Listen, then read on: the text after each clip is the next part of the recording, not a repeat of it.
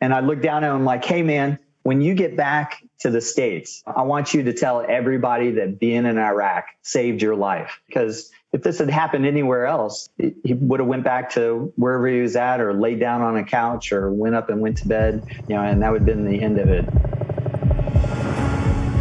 Welcome to War Docs, the military medicine podcast. This show brings you a first-hand, behind-the-scenes look into the mission, unique opportunities, and deployed experiences of the entire military healthcare team. From state-of-the-art hospitals in the United States to the most austere environments across the globe, War Docs has you covered. I'm your host, Dr. Doug Soderdahl, retired Army urologist, and I'm joined today by my co-host, Dr. Wayne Causey, active-duty vascular surgeon. On this episode, we're privileged to welcome Army Colonel Dr. Will Bimson to War Docs. Dr. Bimson is an Army cardiologist who is currently attending the Army War College. He completed his residency and fellowship training at Walter Reed Army Medical Center. He is Ranger qualified and has held multiple operational leadership positions. He played a key role within the 44th Medical Brigade, standing up the Javits Medical Station in New York City in response to the COVID pandemic. You can read his full bio at wardocspodcast.com. On this episode of War Docs, we're privileged to welcome Army cardiologist, recent 18th Airborne Corps surgeon, and current Army War College student, Colonel Dr. William Bimson. Will, thanks for joining us. Hey, and thanks for having me, gentlemen. Dr. Bimson, tell us what led you to join the military and why did you become a cardiologist?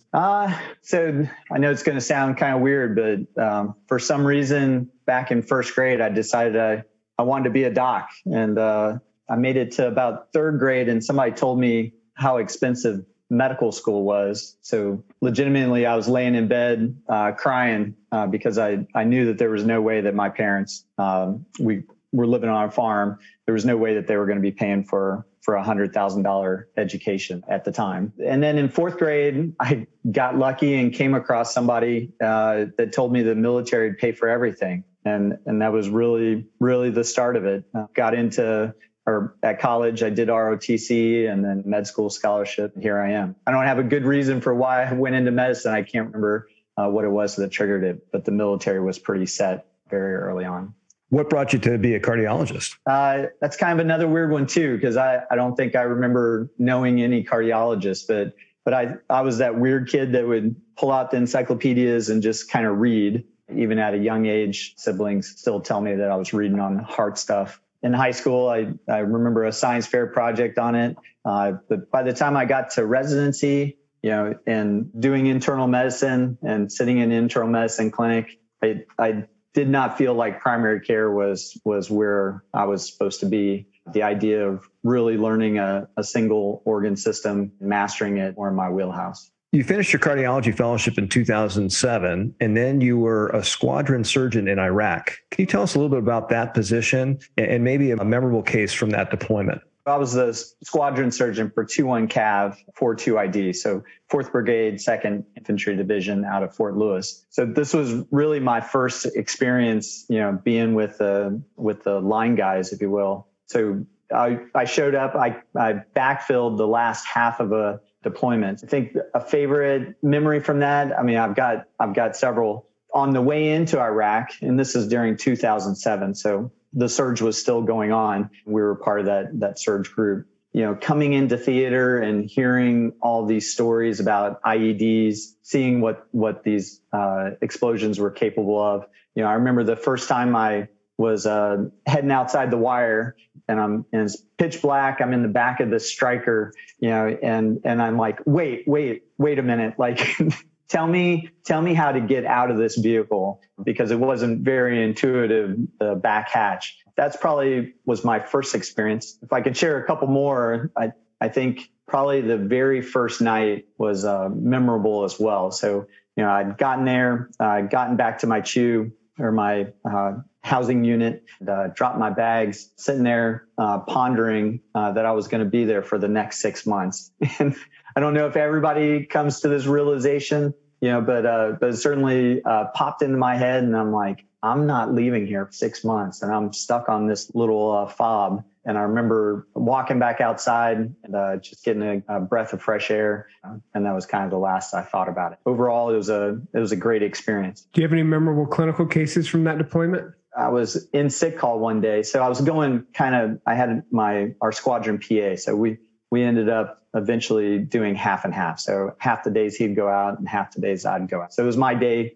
to be in sick call. And I was a role 1 provider, but at the battalion level, however, we were co-located with the brigade element. So I'm back in the back hallway office space. We're in a hard structure. And somebody came back and got me and it's like, hey, Doc, somebody's up front with chest pain. So I go out the front, and you kind of have to understand what was going on in Bakuba or FOB Warhorse at the time during surge. So this was the capital, if you will, of Al-Qaeda in Iraq. So there was a lot of activity, lots of trauma. So to be pulled back out here as a cardiologist who's filling 62 Bravo or a general medical officer billet, this was my game, right? So came out there and it was a first sergeant who had been playing basketball with his gang. And he actually had a history previously of some coronary artery disease, but wasn't feeling well and had looked over at his E7, one of his sergeants, was like, hey, I'm going to go lay down for a little bit. And sergeant's like, no, Top, I'm taking you up to the clinic. So this was, it's a small FOB or forward operating base. Brought him into the clinic and, within 5 minutes, he's there. I'm talking to him. They got him hooked up to the little telemetry machine, and you can see anterior SC elevation on this EKG. And about that time, he just, kind of arched backwards, clinched all up. It looked like he was having a seizure, if you will, and just turned plum colored. Look on the monitor, and he's in VFib, right? So this whole time that I've been there, it's just trauma.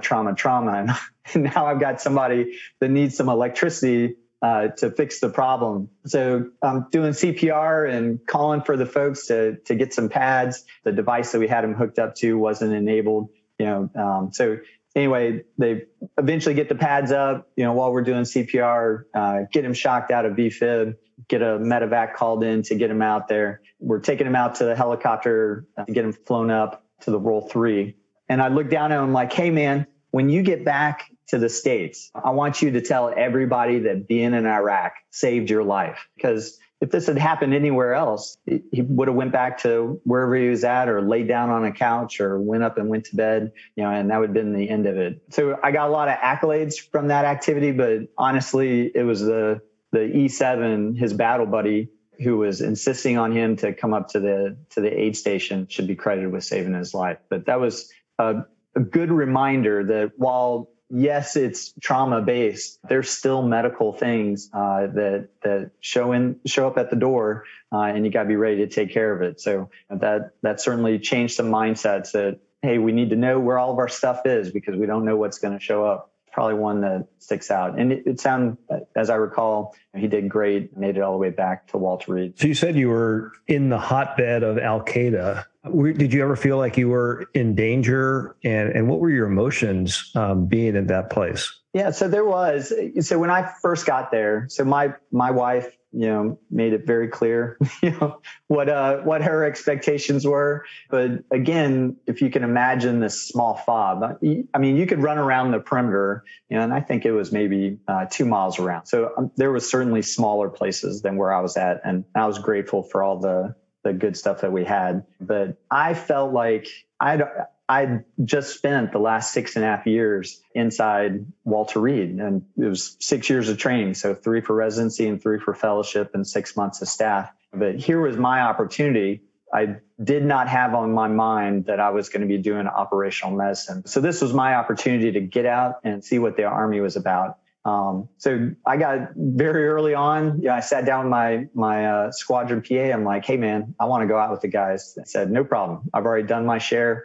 That eventually changed, took turns. But so I did that probably for the first month and a half, or maybe it was just a month before my wife learned what I was doing. So, but looking back on it, or maybe halfway through, like we were still coming under fire. So rockets are still getting fired onto the base. But the times that it happened seemed to be the times that I was not on the FOB. So my argument to my wife is, hey, babe, I'm safer outside. Like if I'm actually there on the fob, they're coming, they know where you are and you're a sitting target. Obviously that's very, very faulty logic, but it was probably always on your mind, but certainly first time out the wire, like I literally was sitting in the back of the Stryker and was just thinking of all these stories that I'd heard, and was just expecting the explosion to happen right once we left the gate. And, thank God that never happened. There was another time where we were going down to an area, it had just been cleared. And funny enough, the chaplain and I were together and we're walking down this road. And I remember even getting out of the vehicle at another location where a sniper had just taken one of our soldiers, and you're stepping out of this vehicle. And you're just under the realization that you don't know what's going to happen. But if you spend all your time thinking about it, it's just going to get in the way of enjoying your time with the guys and completing your mission. So I would say early on, it was something that I thought about, but towards the end, I don't believe that was anything that really weighed down on me. The Army would probably argue that that's part of the problem with complacency, is when you stop worrying about those things. But I still kept a healthy respect for what I was supposed to be doing. If I may, I'll throw one other in. Well, I went out with my guys. They were doing a night operation. We went out to an even smaller forward base. And I'm the only guy that doesn't have night vision goggles. And I'm getting ready to go out with these guys at night. And I distinctly remember talking to the section sergeant or the sergeant in the control of the 3 trucks we had. I'm like, hey, man, I don't have night vision. And, I'm an exotic pet. I realize that. I don't belong to you, but, promise me that you will not get up and move until you see me. He's like, don't worry, Doc, we got you. And he did just that. So it was probably, that would have been one of the times where knowing that you're not organic to the unit or to that small unit, that's how people get disconnected from the element. I felt like I was a little bit outside of my element or my comfort zone. And thankfully there was a sergeant there that took care of me. In 2011, after 2 different assignments as a cardiologist, you were then deployed to Afghanistan. What was your position in that deployment? And tell us your most memorable clinical case or something that stands out from that particular experience. Sure. So I went as a brigade surgeon it was under a different name, but it's one of our military intelligence brigades. So again, it was to a small FOB. We were really a Role 1. However, we had a Navy FST attached to it. So I like to call it ourselves a Role 1 plus or Role 1 enhanced. So there's only really one maneuvering battalion under this structure. So this one, again, I got there and it seemed like they pretty much had sick call down. And I felt like my position was more to get out and about. And my brigade commander at the time actually pulled me and a couple others in. And for all of his key engagements, he would take us out, these few people. And my job was just sit there and observe and take it all in. And we'd come back from the mission engagement. We would discuss what happened and any insights that we had. Another interesting memory from Afghanistan, we had an area that was in our area of operation that was far away. Rarely, it was pretty much closed off. You can get there by road. But we would jump on a Chinook and we'd fly down there with our deputy commanding officer, and we'd spend 2 or 3 days down there. And this was, again, one of those feeling outside of your element. However, we'd go out and we'd go on patrol, So the last time I'd done a patrol was maybe at Advance Camp back in 1995. So I'm out walking with my guys. I've got my aid bag on my back and carrying a weapon, and we would go out for 20, 25 clicks at a time. And I remember the first time I had these standard issue boots and we took off walking and we made it maybe half the way or maybe not even that far. And we stopped and took a rest. We're walking through rocky, sandy, mountain desert. Finally, we're ready to stop and I'm ready to do a rucksack flop, kick back, relax. And my DCO looks over and he's like, hey, Doc, make sure you go around and you check everybody. And I'm thinking to myself, check everybody. I'm a cardiologist from Northern Virginia at that point, and I'm walking around out in this desert environment in Afghanistan. My feet are killing me, and I'm going around to check on these other guys. But that's exactly what I did. I got up and around and checked on everybody. I absolutely shredded my feet by the end of it, but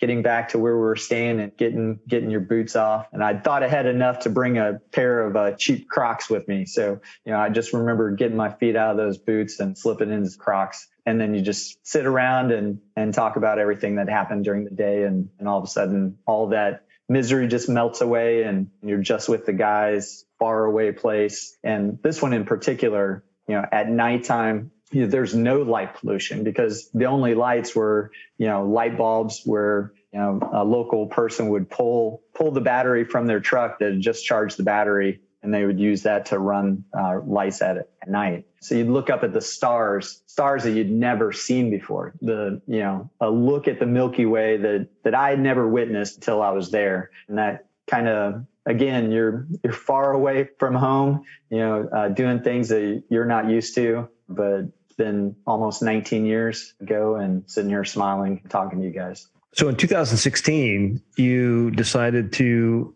add some extra to your regimen and went to Ranger School when you're in your 40s. Why did you decide to go undergo that training so far into your medical career and at that age? Yeah, it doesn't sound very smart, does it?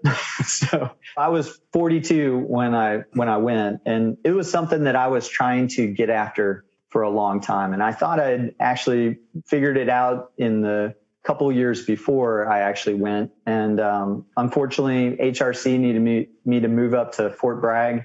So that kind of put a kibosh on the plans that I had kind of set into motion from Fort Jackson down in Moncrief Army Medical Center. However, Bob Wenzel, Colonel Wenzel, who was at HRC at the time, as he's pitching this new position, he's like, Will, I know you want to go to Ranger School. There is no better place to do it than Fort Bragg. So off I went, and I showed up to Fort Bragg. My first sit down with my brigade commander, the sustainment brigade commander, sat down with him and said, "Sir, this is my first real line unit assignment, and I want to do anything and everything Army training to include Ranger School." And I'm sure he thought, I was just blowing smoke at that point. But then for the next several months, that's all I talked about. It's all I trained for. And eventually he came up to me and it's like, "So when are you going to pre-Ranger?" "Sir, I'm gonna go at the end of March." It's like, "All right, well, good luck." Did pre-Ranger, 18 days there on Fort Bragg, and then 10 days of rest in between, headed down to Fort Benning to really start the pain. Tell us a little bit about Ranger School and what it was like to be a seasoned physician going through it. So probably my first,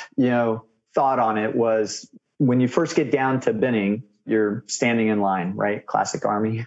So you're waiting to funnel into this building, and I walk into the building, and I just happen to be in the front row. So I sit down, and across from me is one of the first sergeants down there, and he looks at me. He's like, "Man, you're old." He's like, "How old are you?" I said, 42. "What do you do in the Army?" "I'm a cardiologist." Prior to that, I was thinking, man, what am I going to tell people? You don't have any rank on. You don't have any of your patches on, so nobody knows you. It's a pretty stripped down uniform. So as I'm sitting there before I even go in, I'm like, what am I going to say to people when they ask me, what do I do? Or, what rank are you? You're not really supposed to ask any of that. And this first sergeant took care of that for me. Now, as far as the old part, it was pretty blatantly obvious. I could have been a lot of these Ranger students' father. I think the average age is in the 22 range. So I was 20 years past the average. But I think obviously it was great training. It's pitched as the premier leadership training school. And I would say the thing that I learned from it was a whole lot of humility. So whereas these guys coming from the infantry basic officer leader course or coming from the Ranger Regiment or from regular line units like the 82nd or the other infantry divisions, these guys are doing all this stuff all the time, at least the tactics, right? And here I am. Yes, I know what you're talking about, but the last time I did that was in 1995. Sure, something's changed. So it was a humbling experience. And arguably the leadership part, there's a time to lead, there's a time to follow, there's a time to speak up, and there's a time to just shut your mouth. And obviously being 42 years old, and having been in the Army for a while, I think the lessons I learned was sometimes just keep your mouth quiet, take whatever anybody's giving you, just charge on, because there's times where you just need to ranger up and do what somebody's asking you. Any idea that you might have of fair or not your job or anything like that kind of goes out the window. Everybody's on the team and everybody's rowing hard. It's got to keep rowing. So you have a lot of experience at different levels within the 18th Airborne Corps. From your perspective of a former Corps surgeon, what are the main challenges and concerns in operational medicine today? So as the Corps surgeon, this was something that we thought about, and I know the rest of the Army is looking at this too, but we really focused on what are our capability gaps for large scale combat operations, LSCO. So we put a lot of energy to that. Inside of the Army health system, we have these 10 functional areas, if you will, that we're responsible for as the surgeon in charge, right? So someone owns the stuff, right? But as the surgeon, be it from the battalion or brigade or division or a corps, ultimately you're looking at all the pieces that you have, and some of them you're not going to own. So a lot of those belong inside of other units that you don't have direct control of, but you're still responsible for knowing that, or for facilitating that command and control to enable all the healthcare that's going to be delivered inside of your area of operation. And that command and control, probably the best way to think about it, of these 10 functional areas, right? The goal is that none of these 10 things are going to culminate or going to run out of capacity before the other things. And that's something that I think certainly I can answer for myself. Like, I don't think I got that level of understanding of those positions probably until way late in the game. Probably at this point, I would say, I feel like I did a good job at Corps, but at this point, I'd say I'd probably be a really good division surgeon right now, and I'd probably be a great brigade surgeon. And that's kind of how our system arguably works, and maybe that's just my thinking about it. But you get into a position, you really get into it, and you kind of figure out the nuts and the bolts, and you're doing well, but then it really takes you going up to the next level to really see, this bigger picture and how you as a surgeon had your pieces that you were managing. What advice would you give to military providers who are going into operational assignments with combat units? I would say from the operational medicine perspective, that's probably the thing that I would impress on folks the most is if you're the brigade surgeon, everything that is medical inside your unit is yours. There might be other people there that actually own it on a hand receipt, or the ones that are actually maintaining it, but you as the surgeon, you're the one that should have this global picture of how this system runs expeditionary setting. So you really gotta dive into it, understand who owns what and where things are, because in the end, you're advising your commander so that he can fight his fight. So you're fighting the medical fight to enable him to keep going with his, because you don't want to be the reason for him having to stop to take care of the piece that you could have planned better or better managed. Obviously, that's a big ask, for all of us. But I think that's something that with training and mentoring, that's something that operational medicine excel at. You've had some unique and interesting experiences as a military physician supporting the nation's COVID-19 efforts. Can you tell us a few memorable stories from that experience? So at the time that this was all kicking off, I was at 44th Med Brigade. So our first kind of entry into it was standing up outside testing, which, was a great mission and I enjoyed it. But I remember we were out at the Fort Bragg Fairgrounds, and I got pulled to the side by my commander. She said, "Hey, we're going to New York City." New York City? What are we doing up there? Well, and under the original premise, we were going to kind of be the liaison officer, or kind of the outward face, of the military response. So there was 4 of us total that went up. We flew up in a little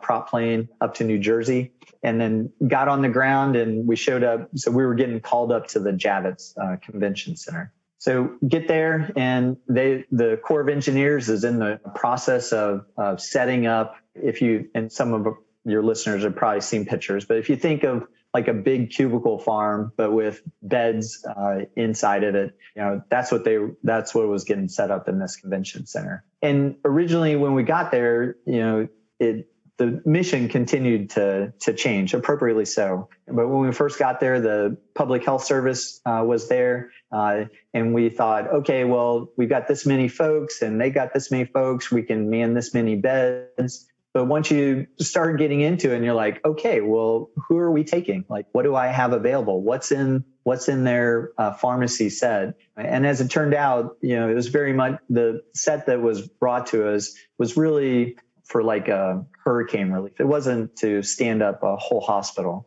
I say all that, but the experience itself of my Army time, half of it's probably been inside of MTFs. I've done pretty much every position inside of the MTF besides commanding one, and then all my positions on the operational side. But I felt like the Army had built me specifically for that position up at Javits, because in effect, we're standing up a 2,500 bed hospital in a convention center, right? So, and I know it got some bad press at the beginning because there was slow filling up and getting people there. But at the peak of it, we had 450 patients in a convention center. And even just getting up to that 450, the idea, things that when you walk into a hospital that you just don't think about. How are you going to toilet people? Well, in a regular hospital, the toilet's right there. So nurse's aide or somebody else can walk a patient 10 feet and be at a bathroom. But if you're in a convention center, it might be a 100-meter walk to get to the bathroom. It's out on the periphery, right, of a convention center. How are you going to feed everybody, clothe everybody? How are their linens getting done? It was awe-inspiring to even consider it. And each time you're like, okay, I think we got this figured out. And it's another thing, or, hey, how are we going to get oxygen to all these people? And the experience that I saw up there was, it had so much attention from the national and from the state and from the local and all these agencies. I think there was 15 or 16 different agencies there, and it was magical.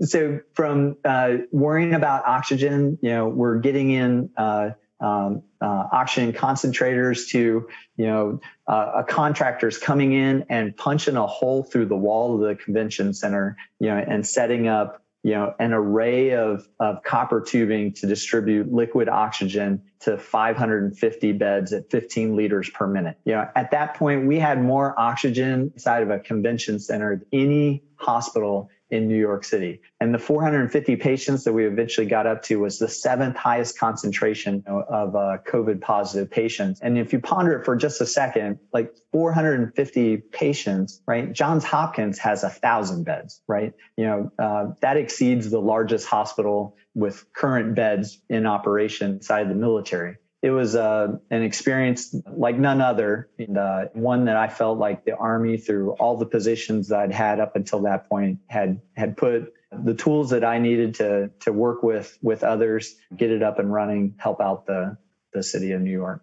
I would say my job solely was administrative, but we had a team of spectacular Navy, Air Force, Army, multi-service, multi-compo, doing amazing things down there. So one of the things I understand from the Javits Center experience was that there was a lot of cooperation that was needed with the Navy hospital ship that was there and the local hospitals. Can you tell us about the experiences of coordinating care with so many different medical facilities? Yeah, Roger. So that was something that kind of evolved as we went. So when we first got there, we really didn't have comms with the local community. But eventually we broke down that barrier. I mean, they had a coordination cell there in the Javits Center. We got the opportunity to talk to local leaders in the outlying hospitals. I did manage to go out and visit a couple of those. Specific to the Navy, as they brought in the USS Comfort,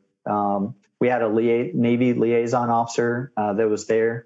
Arguably, this was probably one of our great wins too. Again, things that you just don't think about inside of a regular hospital, but when you're pulling from 51 hospitals, if you will, from New York City, Ours predominantly came maybe 17 of those, but bringing those in through this fusion cell, if you will, and lining that up to an MOD. And we had put together our inclusion and exclusion criteria, to update what our capabilities were and what we could actually take care of. So we meticulously went through and said, okay, I can't take care of a post-MI patient here. Can't take care of a post-op if we set it within 10 days. You don't have a CT scanner. There's a lot of stuff that you can't do. Ping-ponging a patient back and forth was not what we were looking for. As far as the comfort, so we originally started as a COVID-free entity, and then it became obvious that was not what New York City needed for us to do. So pushing that up through the chain, and eventually we got the approval to take COVID. But the 11 patients that we had, we ended up sending those out to the comfort because they were under the same restrictions that were when we started. But eventually that changed. So, and I certainly don't want to speak for the Navy, but this was the first time I'd been on the Comfort or sister ship, the Mercy. But they took a lot of our ICU level care, went in there, and the Comfort is set up as a big bay. So literally there's just beds stacked head to head, toe to toe. But it was a well coordinated, doing everything that we could to help out New York City. And I'm very proud of the work that we did there and proud of all those agencies that made it happen. It seemed like there was just always somebody that had like this magic cell phone, right? Like at the time, masks were in limited quantity. So we're cycling through N95s down on the floor. At the time, we were putting them in brown bags and setting them up on these racks. We ran out of these brown bags, and I don't know who made the phone call, but all of a sudden there's all these brown bags from McDonald's holding masks up on the wall, and it was just a series of every little thing that would pop up. There seemed to be somebody there that could call and make the magic happen. Again, it probably one of the highlights of my military career was working up in Javits. It was extremely tiring, like hours that I've never worked at anywhere else. Maybe not sleep deprived like Ranger School, but certainly an intense operation that took a lot of coordination. Probably made me a better Army officer for it.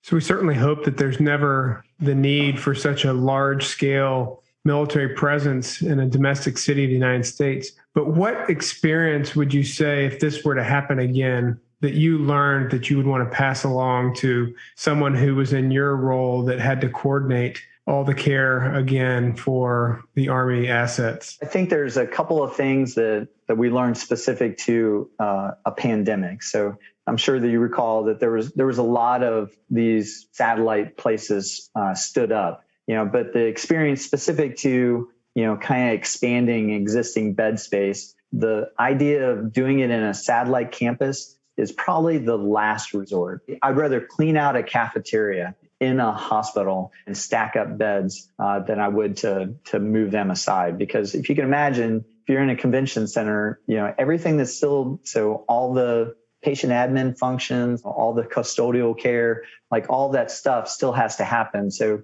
arguably it's best to absolutely max out any and all space that's not being utilized or being utilized for something else before seeking out another facility. Obviously we did it and we could do it. And I know that those lessons have been learned and been well documented. So I think if the need ever arose again, they would pull out everything that we'd learned and go from there. I would say one of my other big takeaways was from it.